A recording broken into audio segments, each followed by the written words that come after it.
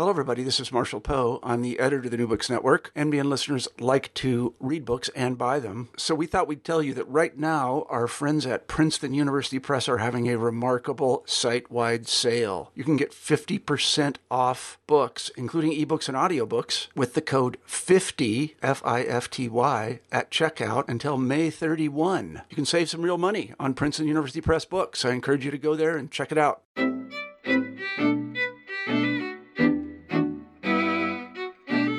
Hello, and welcome to New Books in Jewish Studies. I'm your host, Davida Goldberg. We have with us today Bruno Shawatz, professor of French at the University of Minnesota, and we'll be talking about his recent book, Is Theory Good for the Jews? Bruno, welcome. Thank you for having me. So let's get right into it.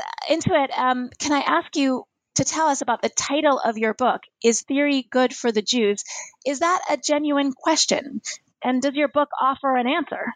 Well, you probably have got the irony of the title. So it's obviously, tongue-in-cheek and provocative. It's also a wink at some, accusations of Jewish tribalism. But part of asking this question for me was to embrace, in a way, Jewish particularism, but with a grain of salt. I was reminded recently of a wonderful essay by Levinas entitled Judaism and Revolution. And in that essay, Levinas says that there exists such a thing as a particularism beyond universalism. It's quite an enigmatic, but it's also a very profound thought about the Jewish factualness or facticity. So maybe there is something in Jewish particularism that revolutionary universalism has never been able to grasp, and in a way it's what my book, to a certain extent, is all about. So does that, in the end then, do you answer, is theory good for the Jews? Is that an answer? So I don't really answer the question, but I argue throughout the book that the postmodern engagement with the Jews has not been particularly helpful for responding to the new challenges and to the new anti-Semitism. Not at any moment in the book, I assume you've seen that, do I imply or insinuate that there is anything anti-Semitic in postmodern theory. Far from it. I actually think that there is extremely useful text, especially by Jean-François Lyotard, that allows us to understand anti-Semitism from a metaphysical perspective, which I find extremely useful. Now, remember that Lyotard or Blanchot in particular did not belong to the revolutionary left universalism. They were on a certain kind of left, but not to the universalistic type of revolutionary left.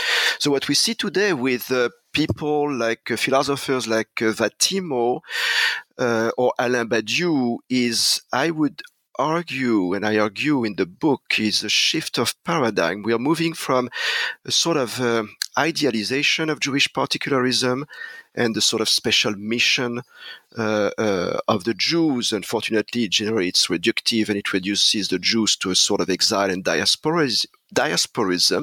But we're seeing now a shift to a return to the Jewish problem that the left, since the 19th century, I would argue, has confronted. So what I mean is that Jewish particularism is seen again by the likes of Badiou and Vatimo in particular, even Enzo Traverso, as an obstacle on the path to progress and revolution. However, I would say that, more recently, Jean-Luc Nancy is offering us, and Jean-Luc Nancy is, as you know, an heir, one of the last actually voice that comes from Derrida and from deconstruction. And he has just offered a very intriguing theory of anti-Semitism. And so people who come from the background of deconstruction, thinking of Nancy and thinking also of Jacob Rogozinski, they are even tackling now the new forms of anti-Semitism, and especially even the Islamic anti-Semitism, which I think is frankly unprecedented move, and it's very good news in terms of awareness of these new challenges, even within the realm of so-called postmodern or deconstructive theory. So that's how I would answer. There is, of course, as you know, that things are changing now. I'm talking to you from Israel in a very very complicated and very scary circumstance and situation. And so we see now resurgence of right-wing populism and anti-Semitism, and it's an extremely complicated phenomenon because this movement is also pro-Israel and is currently dividing American juries. So the book, in a way, would have to take into account this new phenomenon, but obviously I wrote it before all of this happened. Right. It's amazing. A book seems to kind of capture a moment in time, and these things are shifting so much. So you were concerned in the book to make a distinction, I think, between something that was, you could maybe broadly say, is an old form of anti-Semitism, which is more of that nationalist, white nationalist, and national chauvinist hatred of Jews, where Jews become the target of that, versus a new form of anti-Semitism. And yet so much changes so quickly. And so that's quite interesting that you are now saying that some of the targets of your book's interest and critique, the theorists who seem to be ignoring some of the different strands of anti-Semitism, even that is changing. So you mentioned Nancy. Oh, yes. Yes. But, at the same time, I'd say that anti-Semitism is never really new. The tropes are always the same. You always have element of plot, of conspiracy, of Jewish lies, of Jewish invented the Holocaust, and so on and so forth. But one thing that can be said that I would argue is that after the World War II, anti-Semitism could no longer, in certain circles at least, and in Europe in particular, but also in the US, could not really be explicit. In fact, Maurice Blanchot, I was reading a text by Maurice Blanchot. It's actually a letter that Blanchot wrote to Emmanuel Levinas in 1968. We are in May 68, so everybody is commemorating May 68 now. So I was reading a letter that Blanchot wrote to Levinas in order to explain why he suddenly or abruptly quit the movement of May 68. And he explained to Levinas that there is now, that is in May 68 or in 67, 68, in the 60s, there is now, he said, I quote him, an anti-Semitism without anti-Semites. That's a very bizarre formula, but you know that Blanchot was always very cryptic and enigmatic. So what that means, I think, is that the left of the 1960s was by being ignorant of the meaning of Judaism, the meaning of the State of Israel, was becoming some kind of objective ally or accomplice to those who want to destroy Israel and the Jews. That's basically what he said to Levinas in his letter. Now, of course, if you add the Muslim element due to immigration much later, that is since the 90s or 2000s, then what is new is the old, if you will, Muslim anti-Semitism, which is grafted on the old European anti-Semitism and Christian anti-Judaism, and above that, the revolutionary left anti-Judaism. So all that makes a sort of explosive cocktail. But you see, at the same time, the grammar of anti-Semitism remains always pretty much the same. That is conspiracy, invention, lies, plot, powerfulness, all omnipotence of the Jews, and so on and so forth. So that's interesting. One of the things that you bring forward in your book is an event that, as an English language scholar, I didn't know much about, but it seems to have been famous in France, which is the Camus affair. And you seem to argue there that there was a lot of attention paid to the Camus affair because it's a certain kind of anti-Semitism with anti-Semitism, you might say. So maybe you could just tell us what the Camus affair is and how it played out. So Renaud Camus is or was a very confidential writer. until the so-called Affaire Renaud Camus. He wrote for a bunch of aficionados, around, I would say, 2,000 or 3,000 readers. And he started as a sort of avant-garde writer. He was very close to Roland Barthes, actually, and very much on the left. And then he moved gradually toward the right wing. So he was accustomed, I think he has stopped a long time ago now, but he was accustomed to write and to publish his diary every year, and one installment of his diary. In this diary, he was recording pretty much every event or incident of his daily life, which was very tedious, actually, and boring to read, unless you really loved Renaud Camus and was part of this group of aficionados. So in his diary, in 2000, he published an installment of his diary in which he says that Jews, and here I'm summing up, I'm not quoting, right? That Jews in general have a hard time relating in an experiential, in an organic way to French literature and culture. So you see, this is, I would say, typically the anti-Semite as described by Sartre in his Réflexions, his anti-Semite and Jew. That is, it's the really old type of the French elitist literary anti-Semitism. It's obviously not lethal. It's obviously not murderous. It's instead, I would say, it's a sort of salon anti-Semitism, a chic anti-Semitism.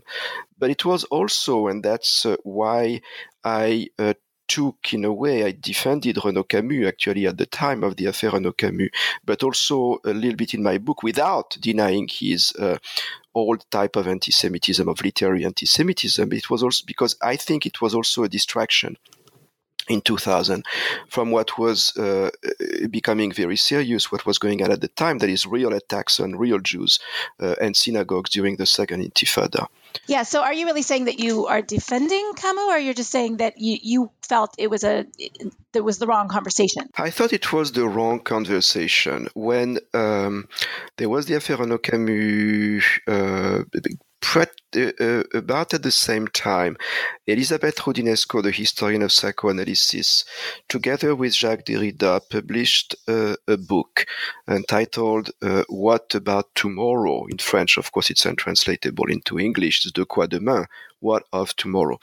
And in that book, there is a whole chapter about the anti-Semitism that is coming, or the anti-Semitism of the future, or the anti-Semitism to come.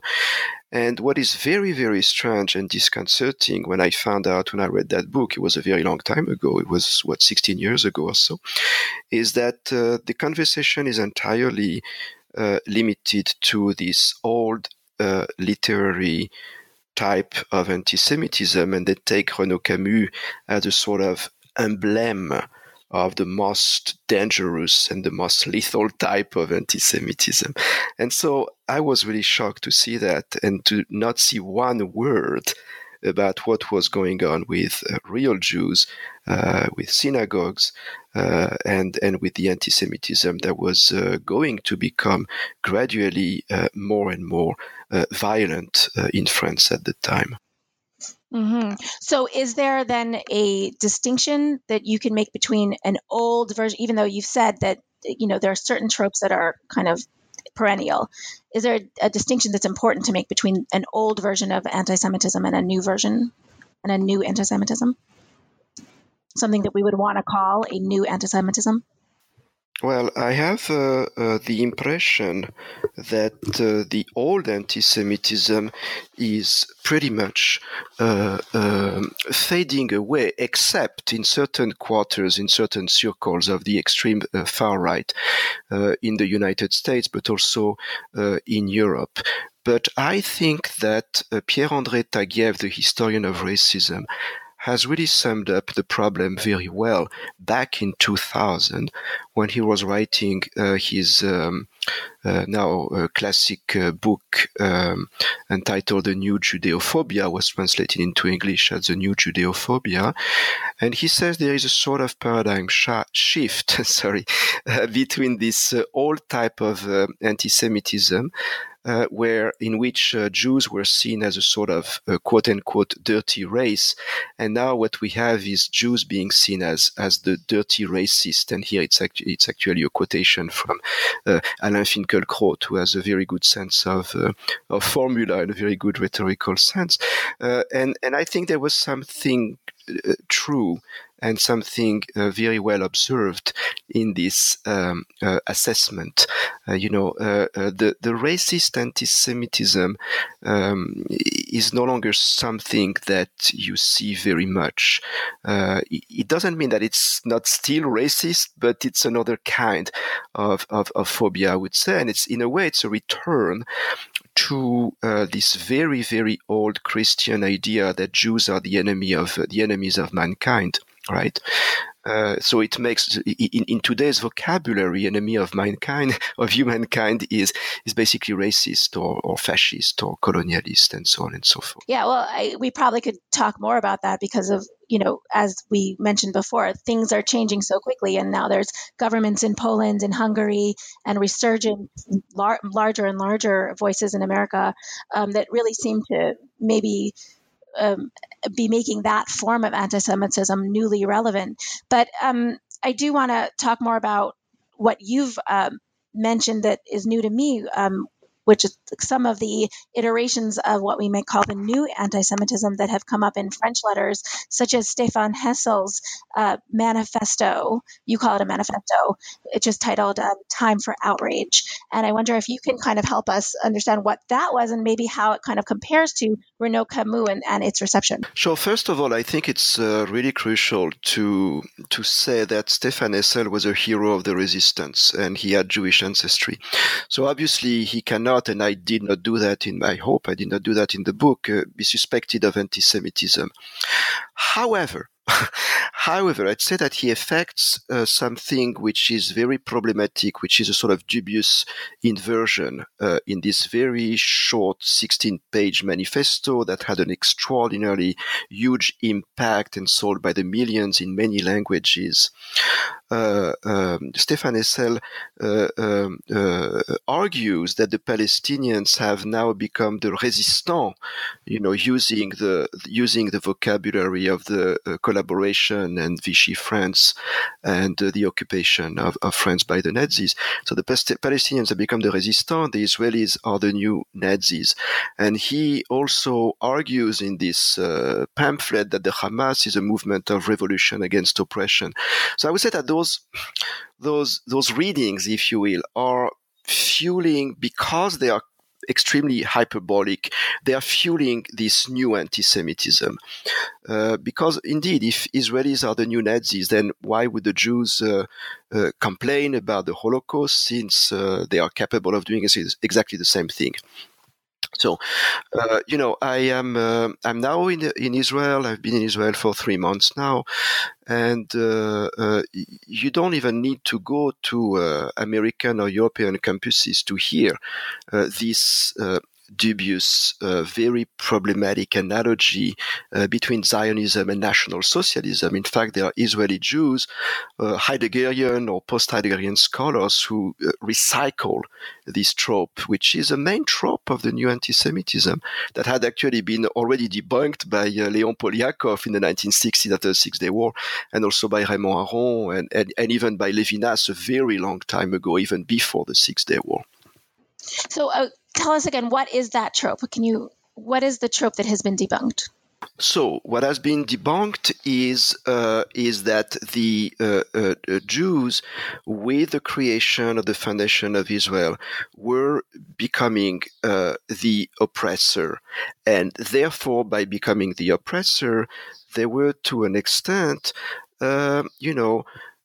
approving their or demonstrating or embodying their evil nature, right? And this idea that Jews have this evil nature is one step away, of course, from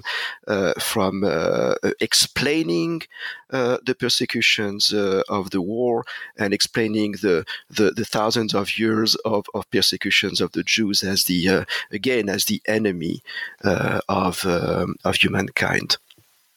So it's kind of like a post hoc justification of those thousands of years. Because look, we see they in fact are the oppressors. The conspiracy has come out of the closet. Is that That's correct? Something you would? That's correct. Yeah. Yes.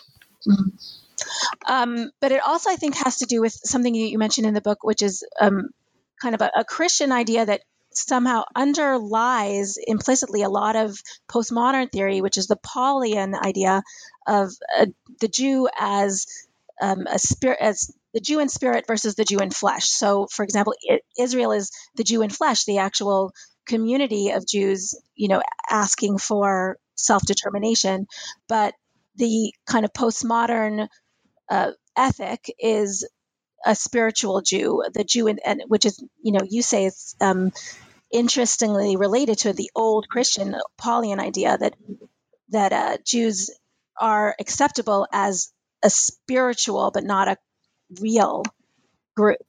So here I would make a distinction, which I think is very important. It's the distinction between, I don't like to use the word postmodern, although I use it in the book all the time because I have to simplify, since the book is also a sort of intellectual history. But I would say that someone like Lyotard or even Blanchot had really, and of course Derrida, had really understood that the problem that Paulinism, or the Pauline paradigm or matrix, if you will, poses for the Jews. For example, Lyotard in the late 80s or very early 90s, he wrote a book, a sort of contra Saint Paul, so to speak, in which he says that Saint Paul that there is a symbolic and an actual violence in the dialectic of Paulinism, of erasing, if you will, or overcoming the Jew in the Jew in the law, or the Jew of the law and the Jew of the flesh, and spiritualizing the Jew and saying the Christian is the new Jew or the new Israelite. So I would say that thinkers like Blanchot, obviously Levinas, I don't need to mention, but Blanchot and Lyotard have never fallen into that trap of a sort of neo-Paulinism. However, this is the case. I see it as a case that is coming up more recently with Alain Badiou in particular. Alain Badiou having written a book on St. Paul, a sort of a strange celebration of St. Paul as the founder of universalism, and at the same time condemnation of the Jew in the flesh in a book entitled Meanings of the Word Jew, in which he says that basically the sort of the accomplished, the authentic Jew is the Jew here who has given up all kind of particularism. And he goes back to St. Paul for that. So I find it. I think it's very important to distinguish between this school of thought, if there is such a thing as, the sequence that would go from 1960 to the 1980s, and then what comes after that, which is a sort of return to the Pauline. Now, of course, the case of someone like a thinker like Judith Butler is also a very interesting case that we can broach a little bit later, if you'd like. Yeah, I would like to get back to Butler, but I just want to stop for a second at this idea of the universalist versus the particularist, because it seems to me like that's been a paradox of modern morality from like the beginning of the Enlightenment, and there are good, wonderful theories that kind of bring us to a more universalist ethic, and others that bring us to a more particularist ethic, and the Jew gets kind of caught in the middle and becomes the trope of either side. Yeah, no, absolutely.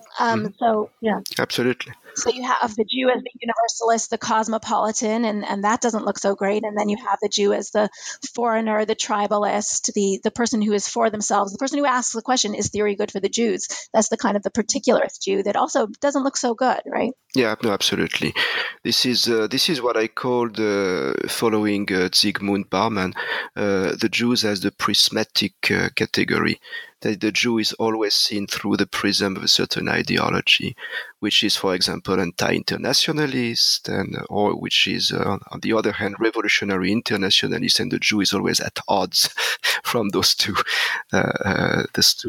perspectives, if you will. Yeah, one of my more recent interviews was with an author named Chad Allen Goldberg, and he wrote about modernity and the Jews. And he had a great phrase that he borrowed from Claude Levi-Strauss, that Jews are just good to think with. And it could be that because we're kind of, Jews are kind of other but near other. They're not other enough to be, to be a race distinct, especially in today's viewpoint. Yeah, I didn't know that phrase by Levi-Strauss. All I can say is that Levi-Strauss is missing in my genealogy, and it's for one reason, is that Levi-Strauss never, to my knowledge at least, really engaged with the Jewish as trope or as figure, which is quite interesting actually. And Bataille either, which is also interesting. There are two, and I would add Foucault as well. So I would say those three thinkers have never really engaged in the same way as, Blanchot and, of course, Derrida.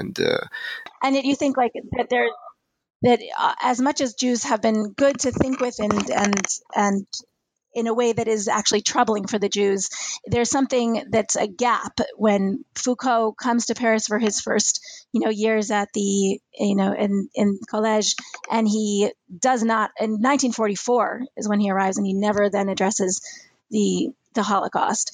And it's an interesting gap. Those three thinkers are kind of, the gap is glaring in those three thinkers that you mentioned.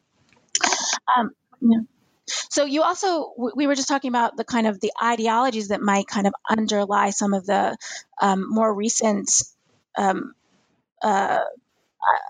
understandings of ethics, whether it's, the kind of dialectic or a paradox between universalism and particularism. And some of those things are the tropes that are underlying Stefan Hessel's Time for Outrage. And so some of the things that characterize those ethics are the character of the nomad, the transgressor, or the alien to society, which have been put in as a kind of ethical high ground by these earlier figures that you just mentioned, like Bataille. So I wonder if you could tell us a little bit about how those tropes that we see even in Hessel can find genealogy in much earlier figures such as Bataille, and what that ethics, the ethics of nomadism, I might say, did in that earlier context. First of all. So if I were to sum up Bataille's worldview, I would say that it's a cosmo-economic worldview. In other words, in the universe, for Bataille, there is too much energy. And it all comes from the sun, right? This energy. There's an excedent of solar energy, and this excedent is used for play and for waste. So inherently, cosmically and ontologically, human beings must use this excess of energy by wasting. And we have art, the birth of art, of culture, the building of pyramids, cathedrals, or you have destruction. So evil for Bataille is part of a cosmic condition. It's as simple as that. There is no way out of this, and Bataille thinks that we should embrace evil, and rather than do war, we should create art and culture and some sort of sacrificial shelters, so to speak. But there will always be destruction. Now, in my book, I argue that the radical social critique, on the other hand, seems to believe in purification, seems to believe that it's possible one day to do away completely with evil and with negativity. So you see how alien to Georges Bataille worldview it is, right? For radical social critique, violence is always a response to oppression.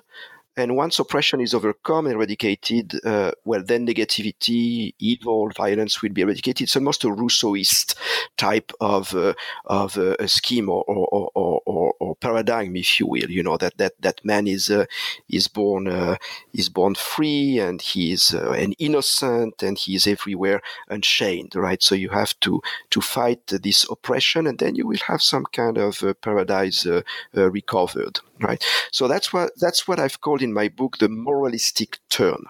Mm-hmm. Well, what struck me a lot about that is that it seems like an ironic and interesting turnaround, because they're taking the tropes of theory, the amoralistic kind of poetry, the interest and elevation of the idea of evil, which for Bataille is in art, and subversion and transgression is in writing. And they take these same kind of language and structures and ideological structures, and they take what was an amoralism, and you argue turn it into a moralism. Yes, I used the example as an illustration of an interesting Algerian francophone writer whose name is Salim Bashi, who has written lots of novels. But among those novels, he wrote several what I would call terrorist novels. That is, novels in which the narrator is a terrorist, or in which the narrator puts himself in the mind of a terrorist, or the main character, protagonist, terrorist, and so on. So I think he does a remarkable job at entering into the mind of a terrorist, jihadist particularly. But nonetheless, he reads Islamic nihilism and violence as a response to oppression and victimization, instead of a case of radical evil. And so he justifies his fascination for the terrorist, which is a fascination that goes back to fascination for evil that you have in Baudelaire, that you have in Bataille, that you already had in the Marquis de Sade, of course, in the French tradition, or Lautréamont and poets of the 19th century. But he uses it to justify to build a sort of social critique, which those names that I mentioned never did. So if you compare with Jean Genet, who is another poet of evil, if you will, in the 1980s. Yeah, the English language audience may not know Jean Genet, but he was very well known. Jean Genet was a very well known author who has been discovered by Jean-Paul Sartre, who spent sometimes in jails because he was a little thief, and at least it's the legend of Jean Genet.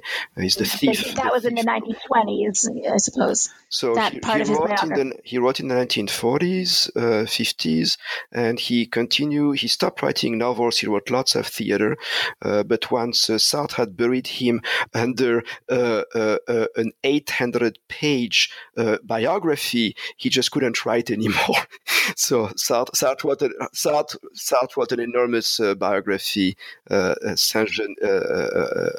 Jean Genet, when Genet was, of course, just at the beginning of his literary and novelistic production, which is a poisoned gift, if you will.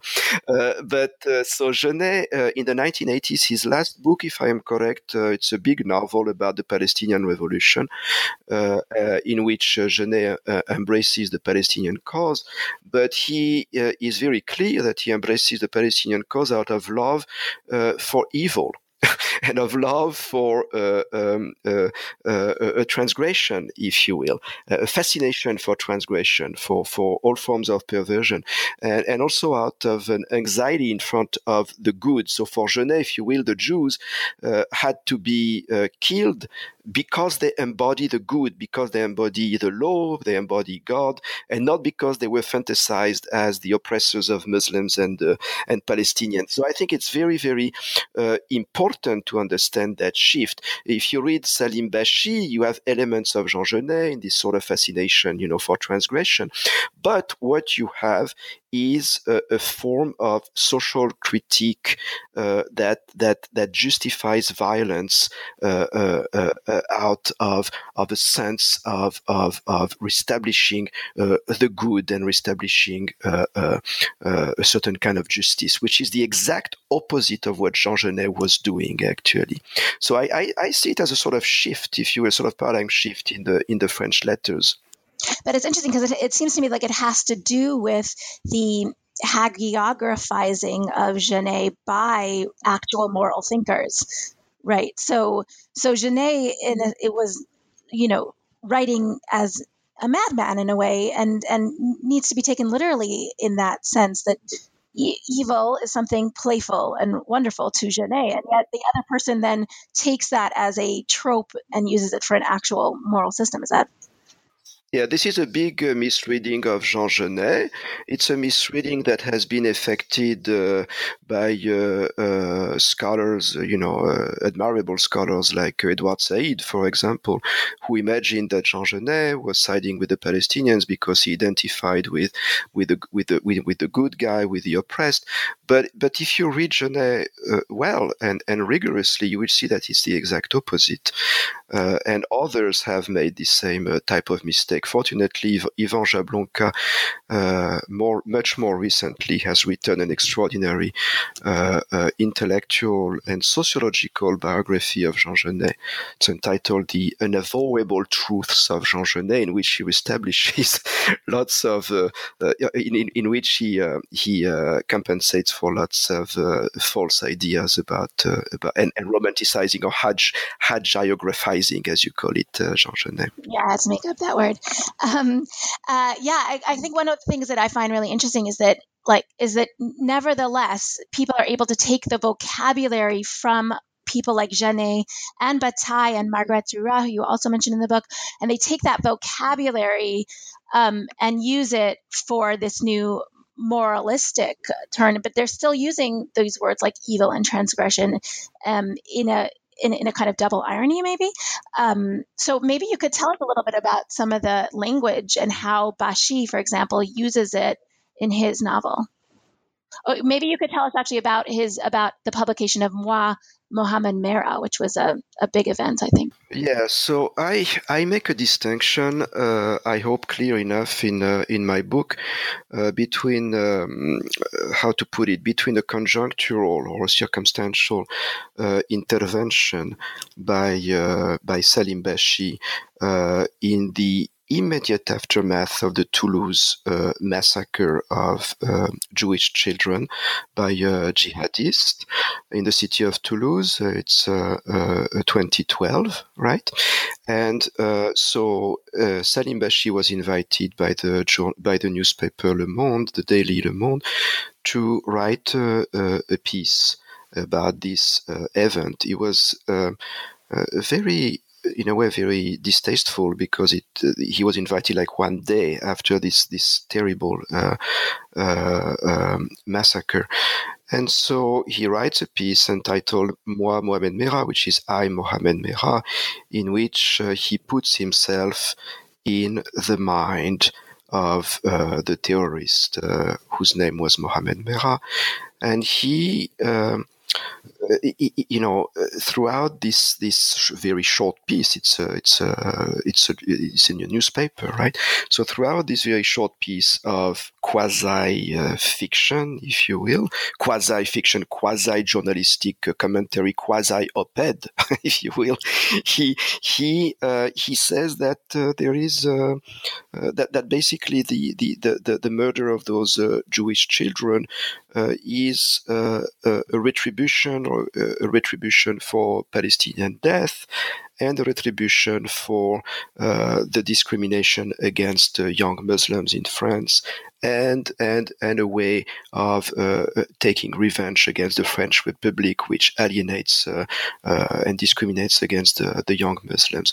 So I found this a very disingenuous trick, if you will, and I contrast it with much, much more intelligent, much more complex and nuanced novels that he writes, which I analyze in depth, in details in my book, in which it's much more complicated to come up with a sort of ultimate signified and to an ultimate meaning. But in this very short piece in the newspaper, it is clear that there is a sort of moralistic turn, and the transgression, the evil, the nihilism become something of a struggle against a form of state oppression and racism and so on and so forth.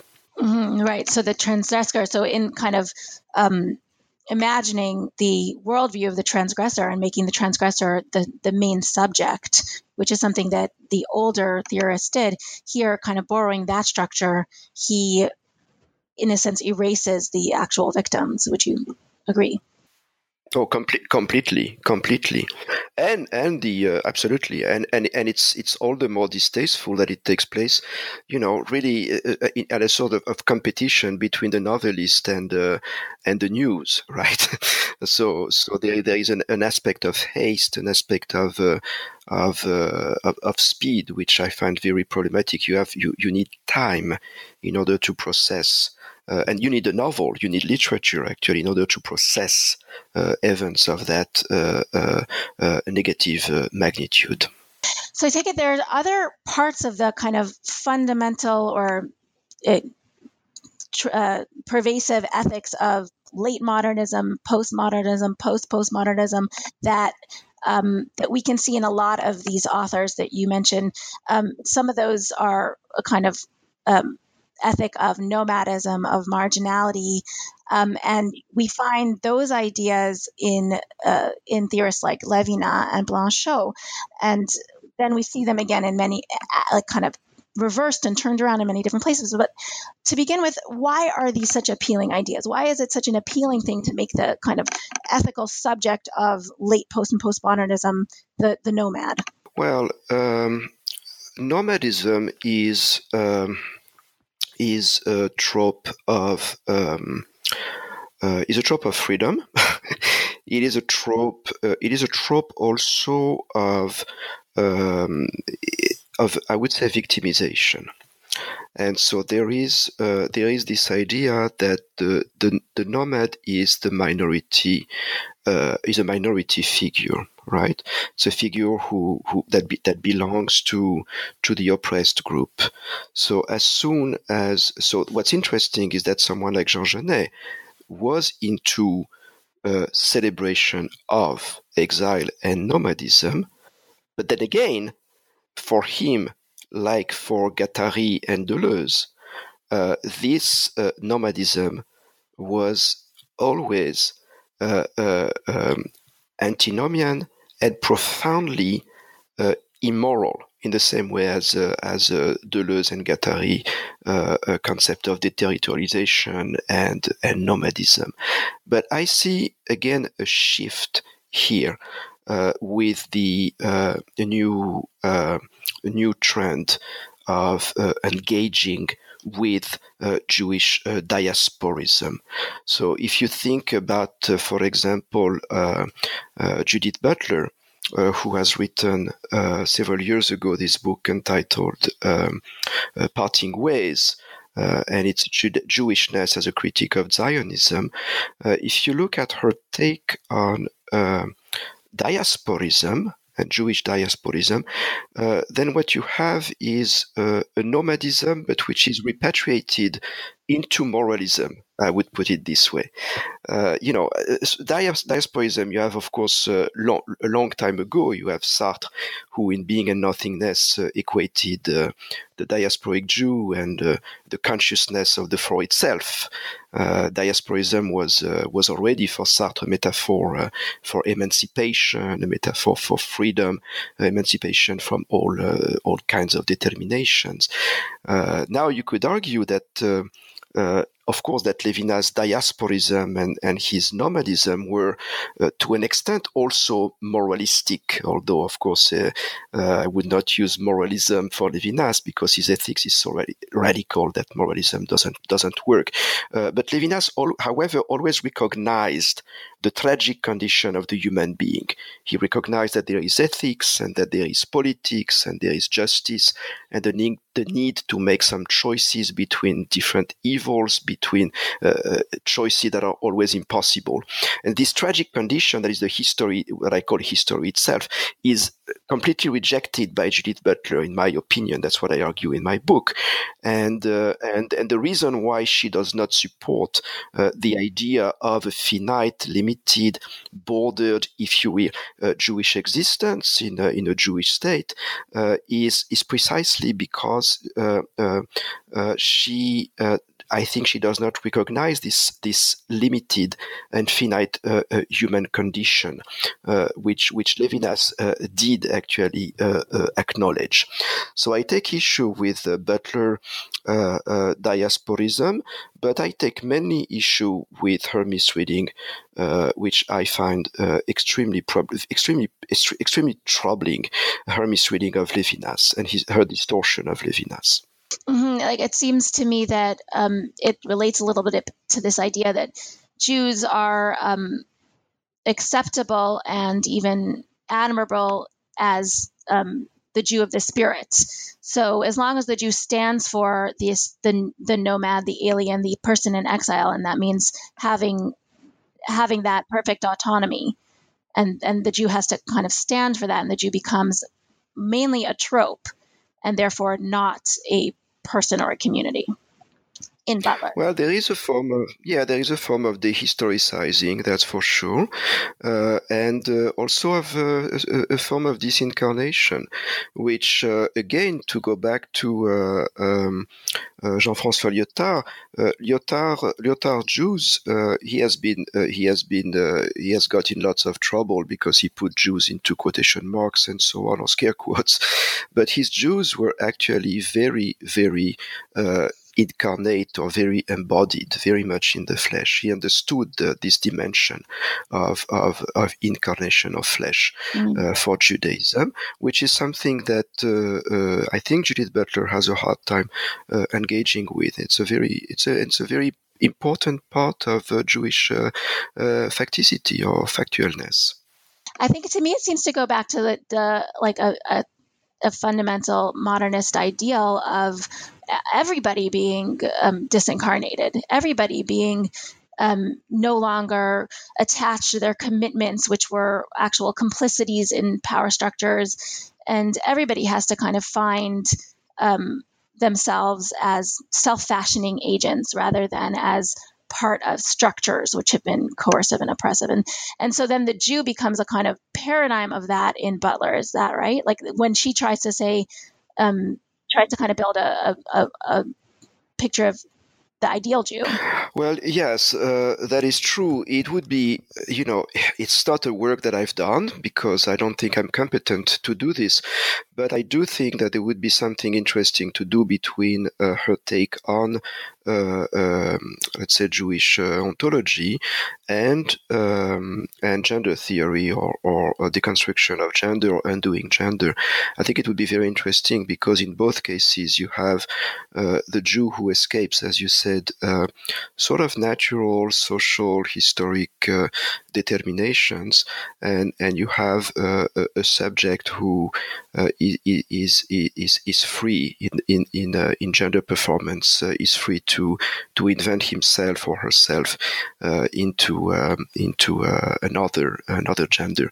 So I think that it would be very interesting to make this comparison. I've not make it, but it would be.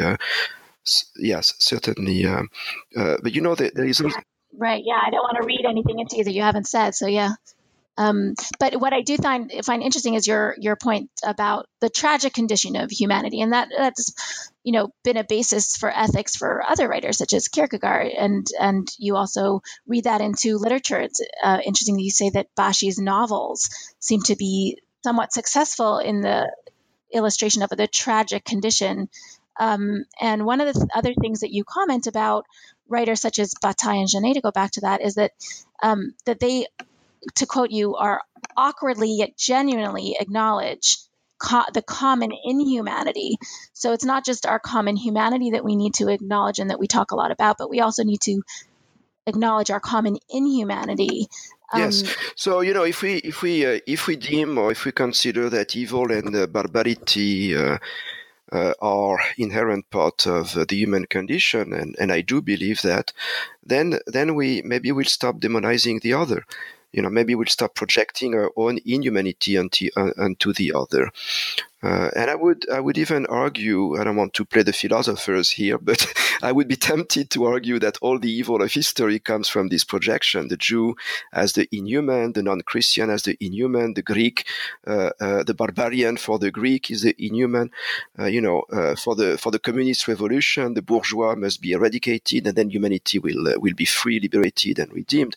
So any kind of, how to put it, any kind of, I'm looking for the word, soteriology, salvation type of discourse, whether it's religious or secular atheistic, is very dangerous in my opinion. It's always a logic of purification.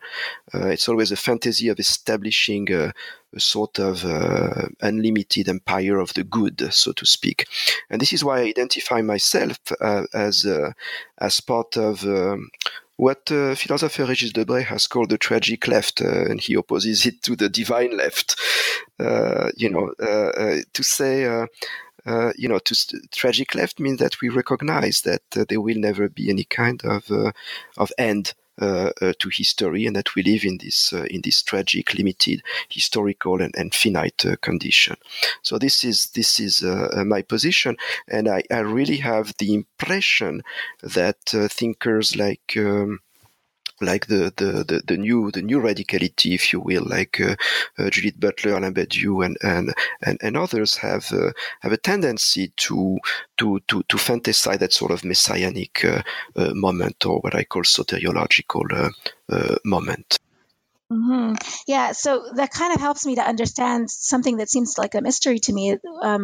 Bataille's early anti-fascism, and I say that because Bataille is kind of a consummate amoralist, and yet in 1933, when many other people were kind of hiding their heads, he was aggressively anti-fascist and publicly anti-fascist, and it seems like a contradiction. But on the other hand, he's pulling in this idea of evil and transgression in a way that is actually that tragic orientation to the world. Okay, we're going to acknowledge it.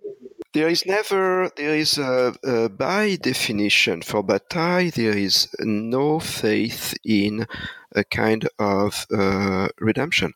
There is no faith in some sort of moment that will, in which humanity will have been purified for all kind of negativity. And whether we like it or not, we have to admit that Nazism, along with communism, were ideologies and politics of purification. The idea of purity is completely alien to Georges Bataille. He didn't believe for 1 second, that there would be such a moment of purity or purification. So I think Bataille is parting ways, and it's being, of course, virulently anti-fascist for this reason in particular. He cannot recognize himself in any kind of discourse, any kind of ideology of purity or purification. Yeah, so it's interesting that literature came up at a certain time, and even Genet were kind of acknowledging and interested in evil, but then it becomes the same vocabulary turns into a purifying motif. It becomes, so we kind of incorporate evil, but then we again project that evil outwards onto the other in outrage, as Hessel seems to be doing. No, absolutely. This is why I recommend reading Robert Antelme. I don't know if you're familiar with the major testimony by Robert Antelme entitled "The Human Race" in English. It's l'espèce humaine in French, so it's not exactly race in French; it's the species. And in that book, published for the first time in 1947. Robert Antelme effects something really fascinating. He's just back from Gandersheim and Buchenwald and Dachau. He's a survivor. He was not a Jewish deportee, but he was a resistant communist. And so he comes back and he writes this book, The Human Species. And he says there is no inherent difference. There is no ontological difference between the SS and the victim of the SS. And there is a moment where, when Robert Antelme says we have to integrate within us this part of evil. And it's not by chance that Robert Antelme was the husband of Marguerite Duras, because they shared the same how would I put it? The same, not poetics, but the same philosophy. That this part of evil, this part of the inhuman, has to be integrated within the human. And this is, I always teach actually Robert Antelme to my students when I teach a course on post-Holocaust France and testimony, because this is one of the most important book, not only of testimony and of history, but also of philosophy. Mm-hmm. So you also write about how Arendt and others might have been read or misread on the banality of evil, and how there's a kind of strange turning back around and around of kind of viewing that extreme as ordinary. The Nazi is just like us, versus seeing now the ordinary as extreme. Everything that we do in complicity with the structures of society might be violence. So I think what is very troubling is the development in what I call radical epistemology. In particular, I'm taking the example of Giorgio Agamben and his tendency to, I call it Nazify, to Nazify modernity and liberal democracy. If everything is read through the prism of Nazism, in other words, if everything is reduced to the extreme case, then it's very hard to recognize, remember, think, reflect about the singularity that the Nazi period represents in history. And this is one problem that I see in what I call radical epistemology. You see the same epistemological move in all the radical thinkers, right-wing or left-wing. You see in Carl Schmitt, for example, I think I mentioned Carl Schmitt in my book, you have this idea that to define the political, you have to see the extreme case. And the extreme case is a state of emergency, war, and state of exception. And therefore, the political and the essence of the political is the distinction between friend and enemy. I think it's a very problematic, especially from Carl Schmitt, who was a legal philosopher and Nazi himself. I think it's very problematic to reduce, if you will, the political to this distinction, friend and enemy. So I see the exact same tendency in thinkers like Giorgio Agamben, what I call the sort of reductio to the extreme case, and the normalization of the extreme case. Mm-hmm. So if I can just take you back to your process, you had mentioned in the early part of your book that this book took you many years and several attempts to write. And I'm wondering why was it such a hard thing to write? Well, at first it was a very personal endeavor. I followed with lots of angst the events of the early millennium in France. In particular, I was already mentioning the attacks on Jews, the attacks on the synagogues during the Second Intifada. Then, of course, it's very difficult to compete with current events as history unfolds. So there is a huge challenge of working on the extreme contemporary material. Especially material which is at once literary, cultural, and even popular cultural. Since I examined, as you recall, the case of the stand-up comedian anti-Semite Dieudonné in my book. So I had to take out this book out of my system, as you say in English.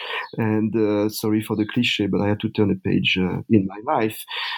So finishing this book was a part of this urge. So of course it all began with a sort of personal affect. I would say like any intellectual or artistic or scholarly project, but hopefully the affect can be shared in a rational language and reach out to some readers. Mm-hmm. You write also that regarding Jeffrey Melman, that his spirit of irony and his love-hate relationship with French thought is an ambivalence that you may very well share.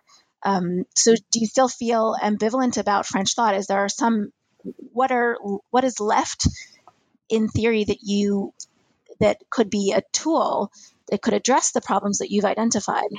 Well, there are lots of things which are left in French thought. It's far from dead, although there is a tendency now in French studies to think that the Italian theory is competing with French philosophy. I would disagree with that.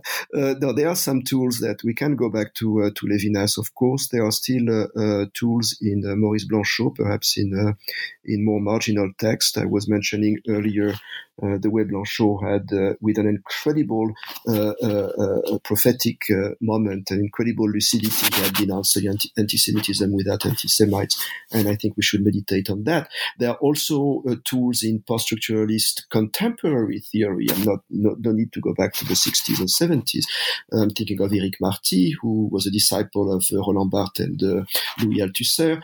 I'm thinking also of Shmuel Trigano, the anthropologist of religion, and also of the Lacanian linguist Jean-Claude Milner. I don't think that theory is dead. French thought is not dead, but I warn, however, against a certain hubris and a certain tendency to generalize, to conceptualize, and to erase the singularities and to reduce all the tensions. Something that, fortunately, the literature doesn't do. That's why actually I have focused at certain moments in the book on some literary texts, such as Salim Bashi, but also on Philippe Roth, for example. Yeah, we didn't have a chance to talk about how literature works, both as the Jew as a figure of literature, and as a literature as the way kind of to reach this tragic point of this tragic leftism that you seem to kind of. Well, it all starts with 1968 again, with the book by Patrick Modiano, who won a Nobel Prize recently for all his work. But he started his literary work in a career in 1968 with a book called La Place de l'Étoile, The Place of the Star. It's the Square of the Star. It's impossible to translate into English. It's a very bizarre carousel, or a sort of puzzle, or a sort of kaleidoscope of the impossibility of being Jewish after the war and after the foundation of Israel. I see, in the Philip Roth Operation Shylock, something which is much more successful than Patrick Modiano when he was very young and was 20 years old when he wrote that book, but much more successful attempt at showing, at illustrating, at all the tensions within the Jewish being and Jewish identity. It's the trauma of post-war Jewish being, assimilation or no assimilation, Israel or no Israel, repatriation into the diaspora or staying in Israel. So all of those questions are posed with an incredible sense of humor and irony in Philip Roth. There is also, protagonists who are absolutely hilarious, like the Zionist protagonist, the diasporist, Moishe Pipik, the Holocaust denier, the Arab intellectual, the Jew who is obsessed with anti-Semitism, and all those things. So, in a way, I would say that literature is much superior to philosophy in general. to think about Jewish something as complicated as nuanced and as subtle as a Jewish singularity or particularity. Yeah. I actually haven't read the book, but I got very clearly the sense that you have all these characters who we can relate to with sympathy and empathy, but we can also feel disgusted by, and we can also feel outrage about. And it's all, none of that can really be separated out. And that's what only literature can do, I suppose. I know that in the book, you say you're a little bit polemical. And in conversation, you've told me, you feel the book has been a little bit polemical. And I wonder what reviews and reactions you've heard, and if there's anything in the book that you would want to reconsider given some of the reactions that you've maybe received. No, I don't think I would rewrite things differently, despite, of course, the change and the new situation with the return of the populist type, more traditional, if you will, type of anti-Semitism. I've received some reviews. One reviewer called me too liberal in the Jewish Review of Books. And I was called in another review pretty much an Islamophobe. So I don't exactly know what to make out of it. Fortunately, I had also very measured and very fair reviews by scholars, French scholars such as Jerry Prince and the French essayist Maxime Decoux, and I hope other will come. Mm-hmm. Yeah, I read one review by Brett Ashley Kaplan. I think it was in the H French listserv, and it was interesting because he's very, very respectful. His tone is quite classy, and he says, he really respects you as a scholar, but he basically disagrees with everything you say. And one of the things he said was that theory overlaps so much with Jewish thought that it would seem highly counterintuitive to claim that theory is somehow anti-Semitic. So what's your thought? Yeah, that's a misreading of the book. I don't think at one moment in the book I called theory anti-Semitic, far from it. So I think Kaplan doesn't have a real mastery of hermeneutic rigor.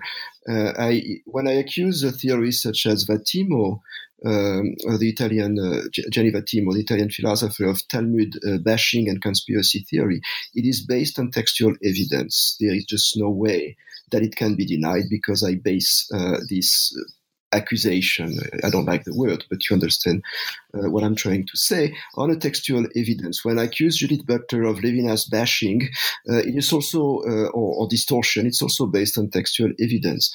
So,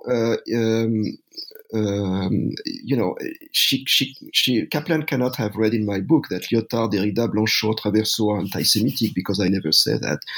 No, the real problem is that postmodern philosemitism does not give us the tools to respond to the new challenges of anti-Semitism. This is the main central argument of the book. But never at any moment an indictment of French thought or postmodern theory. Yes, an indictment of distortions and an indictment of particularly of Gianni Vattimo for, in fact, real anti-Semitism. Mm-hmm. Yeah, I think one of the real advantages of your book is that you really shy away from generalizations. But it's interesting because your title, for those who don't get the irony of the title, it kind of allows for them to say, I think he might have said that, Shawatz certainly answers the question, is theory good for the Jews? And thinks, no, theory is not good for the Jews. Whereas I think it's very clear because of the way that you really respond only very specifically with specific examples and analyses of certain authors. And I remind the reader that I'm a theory addict, and I remain a theory addict, and I continue to like reading conceptual discourse and philosophical discourse. And I mentioned in the beginning of the interview several remarkable efforts from what we call theorists like Jean-Luc Nancy and Jean-Michel Salansky. The philosopher Jean-Michel Salansky recently wrote an extraordinary book entitled The Jewish Fact, or Le Fait Juif, which unfortunately doesn't exist in English. So there are lots of new attempts at thinking theoretically about this problem. Yeah, and there's a certain humor in your title and in certain areas of your book that that people have to be able to be interested in taking up, that there's a sense of humor going on. And it's interesting that at the end of your book, you have this little excursus about the role of humor in theory and in ethics, I guess. I've got the impression that lots of theorists that I engage with, I'm not talking of Lyotard again, or even Derrida, but lots of theorists, and here I'm thinking in particular perhaps of Traverso, I'm thinking of Judith Butler, really lack a sense of humor. And I've been trying as much as possible. I don't try because it's natural to me to to laugh, at things. And I engaged with Dieudonné, who is a humorist, anti-Semitic one, but also a funny one, actually. And we have to recognize this extreme ambiguity again of a man who happens to be anti-Semitic, but who can also at other moments be extremely funny. so I think that witticism and humor are extremely important. Perhaps it's a Jewish thing. I don't know. Perhaps. We're running out of time, unfortunately, but I had wanted to ask you about your next work. I know that you're doing something about Gnosticism, and you even drop hints in this book about Gnosticism. And I wonder if you can, on one leg, tell us, how does Gnosticism relate to modern French theory? Is it a continuation?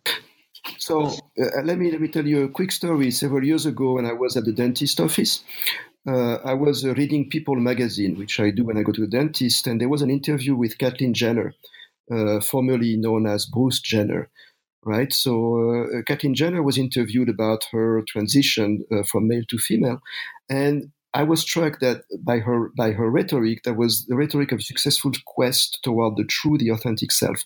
It was a rhetoric of liberation, if you will. And I figured out this quest is very old. It's ancient, goes back to the ancient Gnostics. So I immediately was struck and very intrigued by the rhetoric of gender theory and that of the ancient Gnostic, which is a rhetoric of self-realization, the idea that the true self must be found before creation. One is created male or female, but it does not really matter. What matters is to find one's true self. So there is a sort of war against creation, against natural and social determinations that you can find also in existentialism, so early 20th century, as well as in ancient Gnosticism. Hence, my interest in looking at French modern literature and thought from and it includes also American gender theory. I mentioned Judith Butler, through this prism of the search for escaping the world and creation. So that's the sort of Gnostic reading of the long 20th century, particularly France. So I go back to the interwar period up to the present, contemporary with Michel Houellebecq and authors such as Volodine, for example. Okay, that's something that we can look forward to reading about, I guess, when you get that book done. We'll hopefully have you on again. Thank you so much for being here, Bruno. Davida, thank you very much. Thank you. So we've been talking to Bruno Chawat, professor of French at the University of Minnesota.